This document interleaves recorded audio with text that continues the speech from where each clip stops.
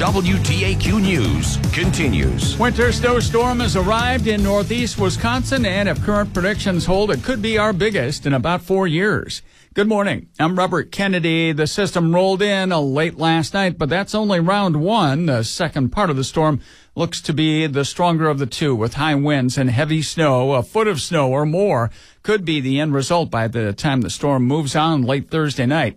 Now, Green Bay's first line of defense during winter weather is the Public Works Department, and with hundreds of miles of city roads to plow, drivers look at the challenge of the next couple of days as their own sort of Super Bowl.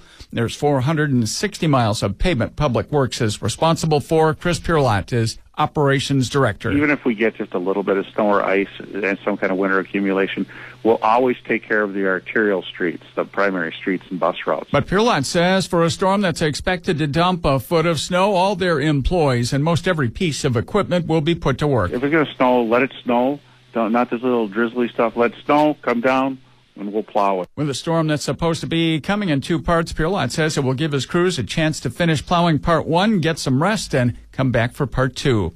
A liberal Milwaukee judge and a conservative former state Supreme Court justice won Tuesday's primary to face off in a pivotal Wisconsin Supreme Court race that will determine majority control, with major issues looming.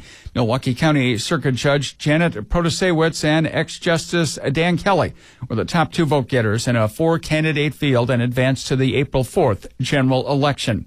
Incumbent Green Bay Mayor Eric Genrich and challenger Brown County Director of Administration Chad Weininger are moving on to the general election, too, with Weininger beating Genrich by 87 votes in Tuesday's primary. Voter turnout was light. Just 13,092 total votes were cast in the city of about 107,000 people. Sturgeon spears have surpassed 1,000 fish for the season on Lake Winnebago. The Wisconsin DNR says 21 sturgeon were speared Tuesday. Of those, 11 were registered at Pipe in Calumet County. That station leads the way with 354 sturgeon registered this year. Many people here in northeast Wisconsin rushed to their favorite bakery early Tuesday to celebrate Fat Tuesday with the famous Punchki.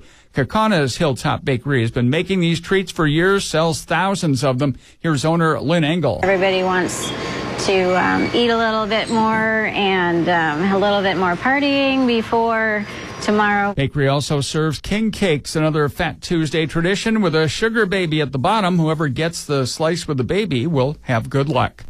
You're next on Air News. That's coming up at 5:30. Get the latest news updates throughout the day by going to WTAQ.com. I'm Robert Kennedy, WTAQ News Time, 5:08. For today, cloudy and windy with snow showers this morning, snow and blowing snow this afternoon, high near 28. Tonight, cloudy, windy, snow and blowing snow. Snow could be heavy at times, low 25. Tomorrow, snow and blowing snow, windy, high 26, but the temperatures fall in the afternoon. From Fox 11, your station for severe weather coverage, I'm Pete Petoniak for News Talk WTAQ.